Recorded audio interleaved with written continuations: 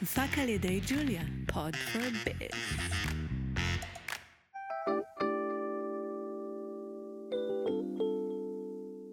אחרי החגים, פודקאסט על עסקים לעסקים. אורי רגב מארח בעלי עסקים על המקצוע שלהם, הידע שלהם וגם מה יש להם ללמד אותנו כבעלי עסקים על ניהול עסק, התפתחות עסק ועוד.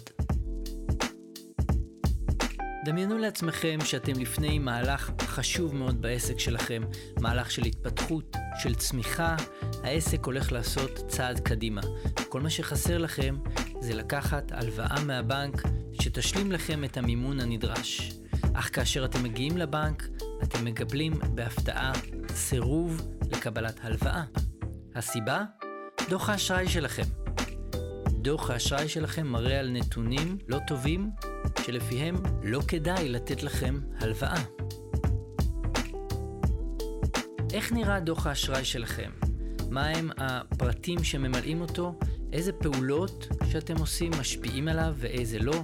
ואיך אפשר לתקן דוח אשראי שנראה לא טוב? כל התשובות לשאלות האלה בפרק הקרוב עם האורחת המיוחדת שלי, יועצת המשכנתאות יפעת בארט. שלום לאורחת שלי יפעת בארט, יועצת למשכנתאות. שלום יפעת. בוקר טוב אורי, כיף להיות פה. איזה כיף, תודה רבה שבאת. לפני שככה ממש נתחיל ולצלול לנושא שהבאת היום, תספרי קצת על עצמך, מאיפה את? אוקיי, אני יועצת משכנתאות, אני מהרצליה, אני בעברי הייתי גם יועצת לכלכלת המשפחה, אני היום פחות מתעסקת עם זה. אוקיי. במקור ההשכלה שלי הפורמלית היא בגנטיקה רפואית, שזה היה תחום ממש מרתק ללמוד אותו, אבל ברגע שהבנתי שרובו בתוך המעבדה זה קצת היה פחות נחמד, אז עשיתי הסבה למחשבים, עבדתי הרבה שנים בניתוח מערכות, בניהול פרויקטים בנושאים פיננסיים, שזה נושא שקרוב לליבי. כן. בנוסף עשיתי קורסים בנדלן, קניתי דירות, מכרתי דירות, כך שיש לי גם את הרקע הזה, וזה ארגז הכלים שאני מביאה איתי לייעוץ המשכנתאות. וואו, נשמע עשיר מאוד וגם איזשהו מסע מאוד מעניין מבחינה מקצועית. כן, בהחלט היה מעניין. יפה.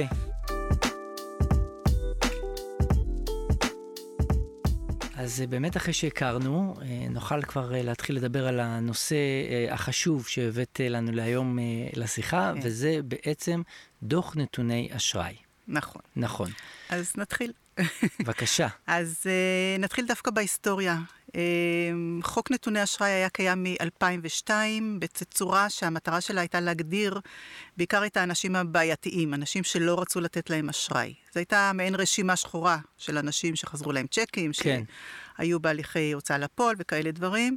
אני זוכרת אפילו בזמנו שאני הזכרתי דירה, אז אמרו לי, תשמעי, יש בבנק איזו רשימה, תבדקי שם אם הסוחר שלך נמצא שם, שתדעי אם הוא אמין, לא אמין מבחינה פיננסית. כן. ב-2016 נחקק חוק נתוני אשראי חדש או מורחב, שנכנס לתוקף ב-2019, כשהמטרה של החוק הייתה לעודד את התחרות במשק ולהרחיב את האפשרויות של האשראי לצרכנים. עכשיו, למה ולמה הכוונה? עד אז בעצם הבנק שנתן לך אשראי, זה היה הבנק שלך, כי הוא הכיר אותך. נכון. היו לו כל הנתונים עליך, מה ההכנסות שלך, כמה צ'קים אתה מוציא, איזה צ'קים אתה מוציא, חזרו לך צ'קים, לא חזרו לך צ'קים, את כל ההתנהלות הפיננסית שלך. כן. היום, אחרי החוק הזה, בעצם עוד הרבה גופים יכולים להכיר אותך ולתת לך אשראי. עכשיו, הבנק בעצם מתמחר את האשראי שהוא מוכר לך לפי הסיכון. ואם הוא לא מכיר אותך, הסיכון שלו גבוה, ואז כן. הוא מתמחר אותך גבוה, והריביות תהיינה גבוהות, או שבכלל לא יסרב לתת לך אשראי. דוח נתוני אשראי, כמו שאמרתי, מאפשר עכשיו לכל הגופים כמעט להכיר אותך, ואז לתמחר את הסיכון לפי זה, ואז החשיבה הייתה שבאמת גם הם יוכלו לתת לך הלוואות ולהתחרות על הצרכן. כן. כלומר, אם אני מתרגם את מה שכרגע סיפרת, אז בעצם זה אומנם נשמע כביכול שהוא דוח שבא לעקוב אחרינו, ואולי זה לא נעים, אבל בסופו של דבר המניע זה לטובת הצרכן להוזיל מוצרי אשראי. נכון מאוד, ממש נכון. כי היום באמת מעבר לזה שזה כלי, כמו שאתה אומר, מצוין לגופים, זה עוד יותר מצוין עבורנו, עבור הצרכנים, שמאפשר לנו בעצם לעשות שופינג, לעשות משא ומתן בין הגופים השונים. כן, אנחנו לא כבולים כבר לסניף בנק שלנו. לתת, ויותר מזה, לנצל את זה שאם יש לך דירוג אשראי טוב, שנרחיב על זה בהמשך, אז אתה יכול כמובן להוציא ריביות הרבה יותר טובות ממישהו אחר. אוקיי, אז רגע, אולי נסדר את האוזן. אם נגיד זה פעם ראשונה שכרגע מישהו מהמאזינים שומע אותנו, אז בעצם לכל אחד כיום בישראל יש דוח נתוני אשראי עליו? כן, היום מגיל 18 אוספים נתונים על כל אחד מגיל 18, אבל קודם כל אני רוצה הערה חשובה, שהלקוח חייב לתת את ההסכמה שלו ולהסכים שיאספו עליו את המידע. הוא יכול גם לסרב, אבל שיקח בחשבון שאם הוא מסרב, אז כמובן שהוא יתקשה לקבל אשראי כלשהו, או לפתוח חשבון בבנק כלשהו, או כל דבר. שלא לדבר על זה שאם מישהו מסרב, אז זה כבר איזושהי נקודה אדומה לבנקים ולגופי אשראי שאומרים, למה האדון מסתיר את הנתונים? כן, מה יש לך להסתיר? כן, בדיוק, מה יש לך להסתיר? כן. בעניין המשכנתה, לדוגמה, בתחום שאני מתעסקת בו, הבנק בכלל לא יוציא לך אישור עקרוני ולא יתחיל להתייחס לבקשה שלך לפני שהוא מקבל את דוח נתוני האשראי, ולפעמים בשלב הזה צצות בעיות שאפילו הלקוח לא יודע. סתם דוגמה, היה לי לא מזמן איזה מישהו שפתאום הבנק אמר, תשמע, יש לנו בעיה לתת לך משכנתה כי יש לך החזרות הוראות קבע רבות, והבן אדם לא יודע על מה מדברים, ואני בדרך כלל גם שואלת אנשים לפני שאני מתחילה אם יש איזה שהם בעיות, ואז הסתבר שהוא פתח בנק חדש, הוא סגר את החשבון הישן, הוא לא העביר את הוראת הקבע מהחשבון הישן לחדש, ואז המשיכו להציג את הוראות הקבע לחשבון הישן, שם סירבו כמובן לכבד אותם, החזירו לו הוראות קבע על גבי הוראות קבע, ופתאום הבן אדם הדירוג אשראי שלו נפל בגלל שיש לו המון החזרים של הוראות קבע. אז באמת במקרה כזה, כמו שתיארת, שמישהו עשה, נקרא לזה טעות תמימה, כן? בתום לב, פשוט לא שם לב. יש למי לפנות, יש איך לתקן את העניין הזה? כן, בהחלט. תמיד אפשר לתקן. במקרה שזה באמת משהו שיש הסבר, אז צריך לפנות או למי שהעביר את הנתונים האלה, שזה הבנק, או אפילו לבנק ישראל. במקרה הזה, אם הוא יראה שבאמת הוא סגר חשבון ופתח חשבון אחר באותה תקופה, והבנק יאשר שנסגר החשבון, אז אין שום בעיה. אז יש איזשהו אוזן קשבת איפשהו שם בנושא הזה. בהחלט תמיד אפשר לערער, ובגלל זה גם אני אומרת, כדאי תמיד להוציא את הדוח. אני היום, בתחילת התהליך, תמיד מבקשת מאנשים דוח נתוני אשראי, וגם האנשים כדאי שיעקבו ויראו מה קורה אצלם בדוח. בהחלט. טוב, אז זה באמת מחבר אותי לשאלה הבאה, בעצם ממה מורכב הדוח, או מה מתואר בדוח הזה. כן. אז לגבי הנתונים, בנק ישראל אוסף בעצם את כל ההתנהלות הפיננסית שהייתה לנו במשך כל השנים, כל מה שנוגע להתחייבויות שלנו. איזה חשבונות בנק יש לנו, איזה כרטיסי אשראי יש לנו, משכנתה שלקחנו, הלוואות שלקחנו, מה המסגרת בכל חשבון, האם אנחנו חורגים מהמסגרת או לא, בכמה אנחנו חורגים מהמסגרת. כן. ובטח אם זה תהליך של הוצאה לפועל או פשיטת רגל, הכל נראה בדוח נתוני אשראי, מה שנקרא, ראו הוזהרתם. כן, הכל רשום ומתועד. אכן. כמה שנים אחורה? הנתונים נאספים מאז שאתה בן 18 בעצם, אבל כשאתה מבקש דוח נתוני אשראי, מבקשים אותו בדרך כלל ל3 שנים, זה מה שהגופים מבקשים, וזה מה שאני ממליצה לאנשים, אם הם מוציאים לעצמם, להוציא ל3 שנים. זאת אומרת שאם לפני 15 שנה הייתי בתקופה כלכלית קשה, ובאמת חזרו לי צ'קים וכן הלאה, כמו שתיארת פה, אבל זה היה באמת לפני 15 שנה, ועכשיו ב5 שנים האחרונות אני מתנהל כשורה, אז אני בסדר. אין בעיה, כן. הדוח יוצא ל3 שנים, ולכן גם כדאי תמיד לעקוב ולשפר את הדוח, ולפני שאתה הולך לקחת איזה הלוואה או משכנתה, בוא תסתכל קודם ותראה, אולי אתה יכול לשפר את זה. יש דברים שניתן לשפר אפילו בכמה חודשים, אז אני ארחיב אחר כך, אבל בהחלט כדאי. נהדר. וכל הנתונים האלה שנאספים בעצם נכנסים לדוח האשראי, ולפי זה נקבע דירוג האשראי של כל לקוח ולקוח. אוקיי, ואיפה אני יכול לראות את הדוח של עצמי? עכשיו, לגבי הדוח, אפשר לקבל דוח אחד בחינם פעם בשנה קלנדרית, שזה אומר שעכשיו לדוגמה, דווקא כשאנחנו לקראת סוף שנה, אפשר להוציא את הדוח ולהוציא אותו עוד 2-3 עוד פעם, וזה יהיה בחינם. פעם בשנה אפשר לקבל את זה בחינם. מתקשרים, מבקשים דוח אשראי ל3 שנים, ואחרי כמה דקות או כמה שעות זה כבר נוחת אצלך באימייל, זה הליך באמת פשוט ואין שום בעיה איתו. בנוסף יש נגיד את קפטן קרדיט, שזה אפליקציה, גם כן שנותנת לכל אחד אפשרות להוריד את האפליקציה, לראות את דירוג האשראי שלו, ולראות ממה זה מורכב, ולמה האשראי שלו כזה או כזה. וזה גם כן משהו שאפשר להוריד, ללא כל תשלום. היה לא מזמן, גם עכשיו אני חושבת, עוד פרסום נכון. רץ בטלוויזיה, אז נכון. גם זו אפשרות, כן, בהחלט.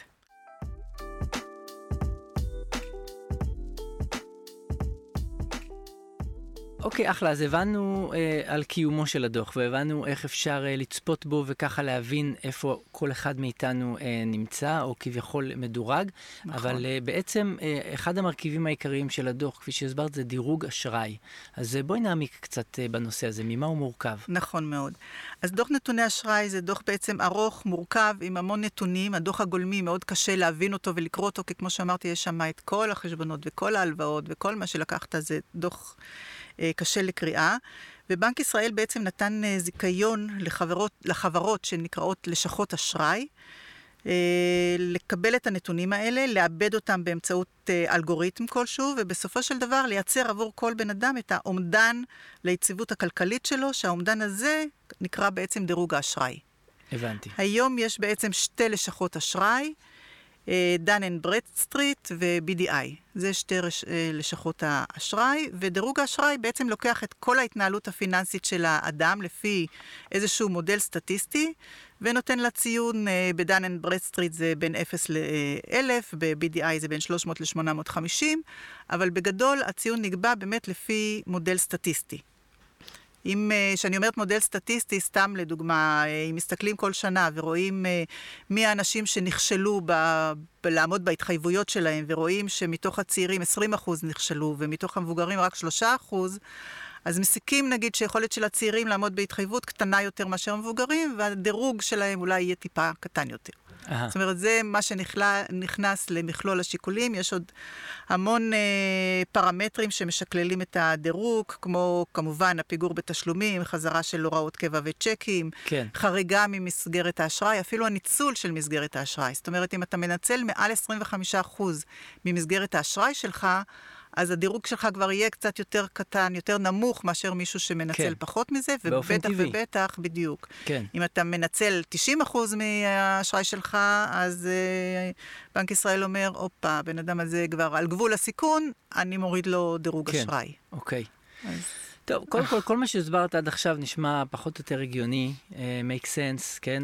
בעיקר שמתעסקים בגופים גדולים כמו בנקים, שמלווים כסף למלא אנשים שהם לא מכירים. נכון. כן? אז אמנם אני כרגע שומע אותך מדברת על דירוג אשראי, וזה גורם לי להתקומם, יודעים עליי, עוקבים אחריי, אבל מצד שני, כדי לנהל מערכת בנקאית שבאמת מתפקדת, זה נשמע חיוני. כמו שאמרתי, רק שנייה, באמת מהבחינה הזאת, זה בעצם נועד לתת יתרון לנו, וכדאי שננצל אותו, ולגבי מה שאתה אומר שיודעים עליי הכל, אז מה שדירוג האשראי לא מדרג, לא את המצב הכלכלי של האדם, לא התייחסות, יכולים להיות לך 3 בתים ושתי יאכטות, או דירה אחת וקורקינט, זה לא משנה, כן, לדירוג אשראי, כי כבר ראינו טייקונים כאלה ואחרים שהיו להם המון מכוניות ובתים, כן. והאשראי שלהם, ההתחייבות שלהם, לא עמדו בהתחייבויות. כן. זאת אומרת, הדירוג אשראי מודד באמת רק את העמידה שלך בהתחייבויות. לא אכפת לו אם אתה עשיר, אם אתה עני, אם אתה זכר, נקבה, כן. זה באמת משהו שאמור להיות אובייקטיבי, לפי נתונים סטטיסטיים ותו לא. אוקיי. טוב, סך הכל נשמע הגיוני. אני רוצה רגע שנקפוץ לאיזושהי סיטואציה קיצונית, למרות שאני חושב שהרבה אנשים חווים אותה. ומה קורה כאשר בתקופה מסוימת החשבון שלי היה מוגבל? שמו לי הגבלות על החשבון, אולי אפילו חסמו אותו. מכל סיבה שהיא, זה יכול להיות, כמו שאמרת, טעות בתום לב, כמו הדוגמה עם הבחור והוראות הקבע, אבל זה יכול להיות באמת מתוך מצוקה כלכלית שבה לא החזרתי הלוואות או הוראות קבע. מה זה עושה לדירוג האשראי שלי בעצם? אוקיי, קודם כל, מבחינת דירוג אשראי, זה באמת מוריד מאוד.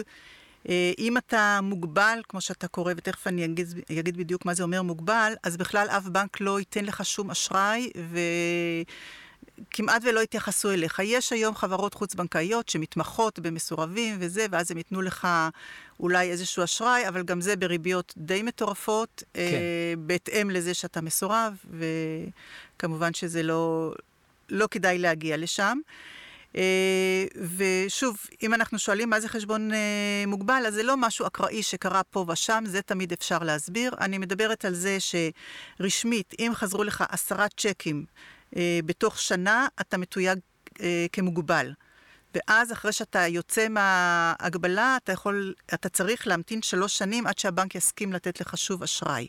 וואו. עכשיו, אם אתה מוגבל בשני בנקים, אם זה קורה לך בשני בנקים שחזרו לך 10 צ'קים בפרק הזמן של שנה, אז אתה מה שנקרא כבר מוגבל חמור, ואז אתה מוגבל בכל הבנקים, וזה למשך 2 אז יש ממש... כן, סנקציות כאלה. כן, דירוגים, כן. וזה לא משהו אקראי, אלא משהו שבהחלט... אנחנו יכולים להתכונן אליו, ומה שאני אומרת תמיד, בגלל זה אני אומרת, תוציאו את הדוח נתוני אשראי פעם בשנה, גם תגלו דברים שפתאום לא ידעתם או שכחתם או נכון. לא זכרתם, וגם באמת אם אתם יודעים שאתם עכשיו באמת בתקופה קשה, וחזר לכם צ'ק או 2, ואתם מפחדים שיחזרו לכם עוד, תעצרו את הגלגל לפני שאתם מוגבלים. אחרי שאתם מוגבלים זה מאוד בעייתי. הבנק תמיד נותן כסף למי שיש כסף. אז כל עוד שאתה לא מוגבל, בוא תנסה להגיע לאיזה שהם הסדרים.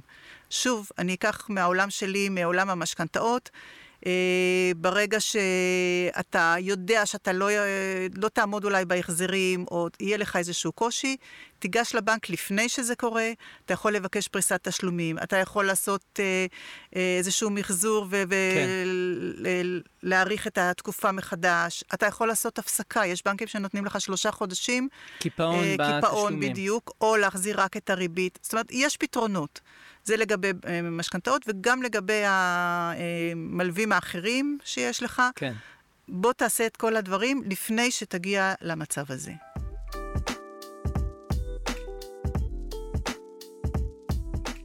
הייתי רוצה ככה שנתן איזושהי מסגרת כללית לכל מה שדיברנו כאן עכשיו, ובעצם להבין אז מה בפועל, או מה הם כל הגורמים שמשפיעים על דירוג האשראי שלי. אוקיי, אז מה שמשפיע על הדרג האשראי, הדבר הראשון כמובן זה לעמוד בהתחייבויות. להשתדל ולהקפיד שלא יחזרו צ'קים ולא יחזרו הוראות קבע וכדומה בזה. דבר נוסף שכדאי לדעת, שכן כדאי שתהיה לכם מסגרת בחשבון. כי אם אין לכם בכלל מסגרת, אז זה נראה כאילו, טוב, אף אחד לא הסכים אולי לתת לכם, או אולי כן. אף בנק לא האמין בכם. ברגע כן. שיש לך מסגרת, זה אומר בעצם הבנק האמין בך, מישהו האמין בך ונתן לך מסגרת, אז כן כדאי שתהיה מסגרת בחשבון האשראי, בחשבון הבנק, וכמו שאמרתי קודם, כדאי לא לנצל אותה מעל 25%, ואז אתה בכלל במתווכה. אוקיי. דבר נוסף זה כרטיסי אשראי. גם כדאי מאוד שיהיה לך כרטיס אשראי לפחות אחד, זה גם כן אומר עליך שמישהו נתן לך איזשהו אשראי. כנ"ל במשכנתה, כמה שזה נשמע מוזר, דווקא מי שיש לו משכנתה, יהיה לו אולי דירוג קצת יותר גבוה ממי שאין לו בכלל. כי זה אומר שהבנק כבר פעם בדק אותך, נכון. וראה שאתה יכול נכון. לתת... מישהו אחר כבר שמח עליך. כן, מישהו שמח עליך, כן. בדיוק. תנודתיות גם יכולה להיות בעיה. זה אולי יותר באמת לעסקים שיש להם חודשים שמאוד נמוך ההחזר וחודשים אחר כך שמאוד גבוה. לשים לב, לפעמים אין מה לעשות נכון. נגד זה, אבל זה לא מוריד כמובן כמו שאתה לא עומד בהתחייבות וזה, אבל זה אומר מבחינת הנתונים הסטטיסטיים, יש פה איזשהו חוסר יציבות, אז כדאי כן לנסות ולהקפיד על זה. כמות וסוג החשבונות. עצמאי מוגדר קצת יותר מסוכן מסחיר. ואז לעצמאי יהיה דירוג אשראי טיפה יותר נמוך. אז אם אתה עצמאי ולא חייב לפתוח חשבון עסקי, אז אל תפתח חשבון עסקי. חשבון פרטי, גם אם אתה עצמאי, נחשב בתוך חשבון פרטי, והדירוג שלך הוא קצת יותר גבוה. אז כל עוד אתה לא חייב, מה גם שזה תמיד עולה יותר עמלות ויותר נכון. זה, אז נכון. לא כדאי לפתוח. ריבוי חשבונות בנק שיש לך, או חשבונות אשראי שאתה לא מנצל אותם, גם איכשהו מוריד את הדירוג, כי גם אומרים, בשביל מה בן אדם מפזר חשבונות, למה, מה קרה? כן. אז זה עוד דבר. זה בגדול, שוב, יש עוד נתונים שאנחנו לא תמיד יודעים. פעם נגיד, מי שפתח המון חשבונות זה היה נחשב פחות טוב, היום זה כבר לא כזה פרמטר, אז צריך לדעת. דבר שכן עוד חשוב לדעת, אם אתם מבקשים הרבה פעמים מבקשים את הדוח נתוני אשראי, זה גם כן באיזשהו שלב מוריד טיפה את הדירוג, אומרים, למה בן אדם מחפש כל הזמן אשראי? למה הוא צרכן כזה גדול של אשראי? כן. ולמה הוא מחפש כל כך הרבה? אולי כי לא נתנו לו חלק מהאנשים והוא המשיך לחפש. אז זה הפרמטרים שכדאי לזכור בשביל לשמור על הדירוג כמו שצריך. אוקיי, יפה, זה בהחלט היה מרוכז. כן. ומתומצת. כן, עוד דבר רק שאני יכולה להוסיף פה, באמת מבחינת הניקוד, אם מישהו רוצה לדעת, אז בוא נגיד שבין 0 ל-200 זה אומר שאין לך מה, אם זה בדירוג של 0 עד 1000, אז מ-0 עד 200 אין לך מה לגשת לבנק, אף אחד לא ייתן לך אשראי, זה כנראה במצבים של הוצאה לפועל או פשיטת רגל, זה מצבים. אבל גם חשוב לדעת שההפרש בין, נגיד אם למישהו יש ניקוד של 300-400 לעומת 800-900, ההפרש בריביות שהוא יכול לקבל על הלוואות כל מיני, על הלוואות עסקיות, יכול להגיע ל3-4%. זה המון כסף. כן. כן. אז ממש כדאי מאוד לנסות ולשמור על האשראי גבוה, ואם לא, אז אפשר אולי לשפר אותו, שגם זה ניתן לעשות. אז אנחנו כבר לקראת סיום של הפרק שלנו. מהר זה עבר. נכון. והאמת שהארת לי מאוד באלף את עיניי לגבי דירוג האשראי. תמיד ידעתי איפשהו ככה ב-back of the mind שזה קיים, אבל עכשיו ממש נכנסנו לפרטים לעומק ולמדתי הרבה. האמת שאני מוכרחה גם להעיר פה שזה הולך ונעשה יותר ויותר שכיח ויותר חיוני. ואנחנו נגיע עוד מעט, אם לא כבר, למצב באמת בארצות הברית שאתה לא זז בלי הקרדיט סקור, אז גם פה זה יהיה. כן. לטוב ולרע. כן. בפודקאסט שלנו פה אחרי החגים, אנחנו בדרך כלל מסיימים כל פרק עם איזשהו טיפ עסקי, שלאו דווקא קשור לתחום המקצוע שלך. כלומר, עד עכשיו עסקנו בפיננסים, ואני אשמח עכשיו לשמוע איזשהו עצה או טיפ כזה שלך בתור בעלת עסק, עצמאית, מישהי שגם בעצמה מנהלת לקוחות, מנהלת עסק, כן? כל אחד יש את הזווית שלו על איך נכון להתפתח ולהיות כבעל עסק. אז מה הבאת לנו להיום? אוקיי, אז מה שחשוב לי אישית זה באמת להישאר מעודכנת, הכשרות מקצועיות, גם בתחומים שנושקים לתחום שלי, סתם לדוגמה, אפילו העניין של דירוג אשראי שהעמקתי בו בגלל שנתקלתי בו בעניין של המשכנתאות. אני עושה עכשיו קורס של מסורבים ומקרים יותר מסובכים, כדי שאני אדע לתת מענה יותר טוב ללקוחות. אני מקשיבה הרבה לזומים, התחום שלנו באמת גם משתנה המון, ועכשיו בתקופה הזאת זה בכלל הרבה רפורמות. ממש הרבה רפורמות, וצריך לדעת, ופשוט גם להבין נושאים משפטיים שנוגעים אולי, מיסוי מקרקעין שנוגע לעניין. אני אוהבת להישאר מעודכנת, זה הטיפ שלי, תישארו מעודכנים, כן. אז תוכלו תמיד להיות כן, בחזית. הכי מקצועיים שאתם יכולים, ולתת ללקוחות באמת את הערך הכי גדול, ברגע שאתה יודע את כל הדברים מסביב, מה גם שאני, שוב, יש לי את הייעוץ לכלכלת המשפחה, גם זה איזשהו מבט נוסף, אז כן. סך הכל, כל זה אני מאמינה שעוזר ללקוח, וישירות גם עוזר לך. נכון. להישאר ולהתמקצע. אחלה, מצוין. יפעת ברט, ממש מודה לך שהגעת לכאן להקלטה הזאת. תודה רבה לך, היה ממש כיף. בשמחה, אני חושב שזה פרק התנסות מעניינת. כן, אני חושב שזה פרק שיכול לתת כלים מעשיים באמת לכל בעל עסק, כדי לדעת להישאר בצד הטוב של דירוג האשראי, נקרא לזה ככה. וניפגש בפרקים הבאים, תודה רבה. אוקיי, תודה רבה לך, ביי ביי. זה היה פרק נוסף של אחרי החגים, פודקאסט לעסקים על עסקים. האורחת המיוחדת שלי להיום הייתה יועצת המשכנתאות יפעת ברט. כל הפרטים על איך ליצור קשר עם יפעת ואיך לברר מה בדיוק דירוג האשראי הנוכחי שלכם אפשר למצוא בתיאור הפרק. הצטרפו אלינו לפרקים הבאים של אחרי החגים. Julia, pod for biz.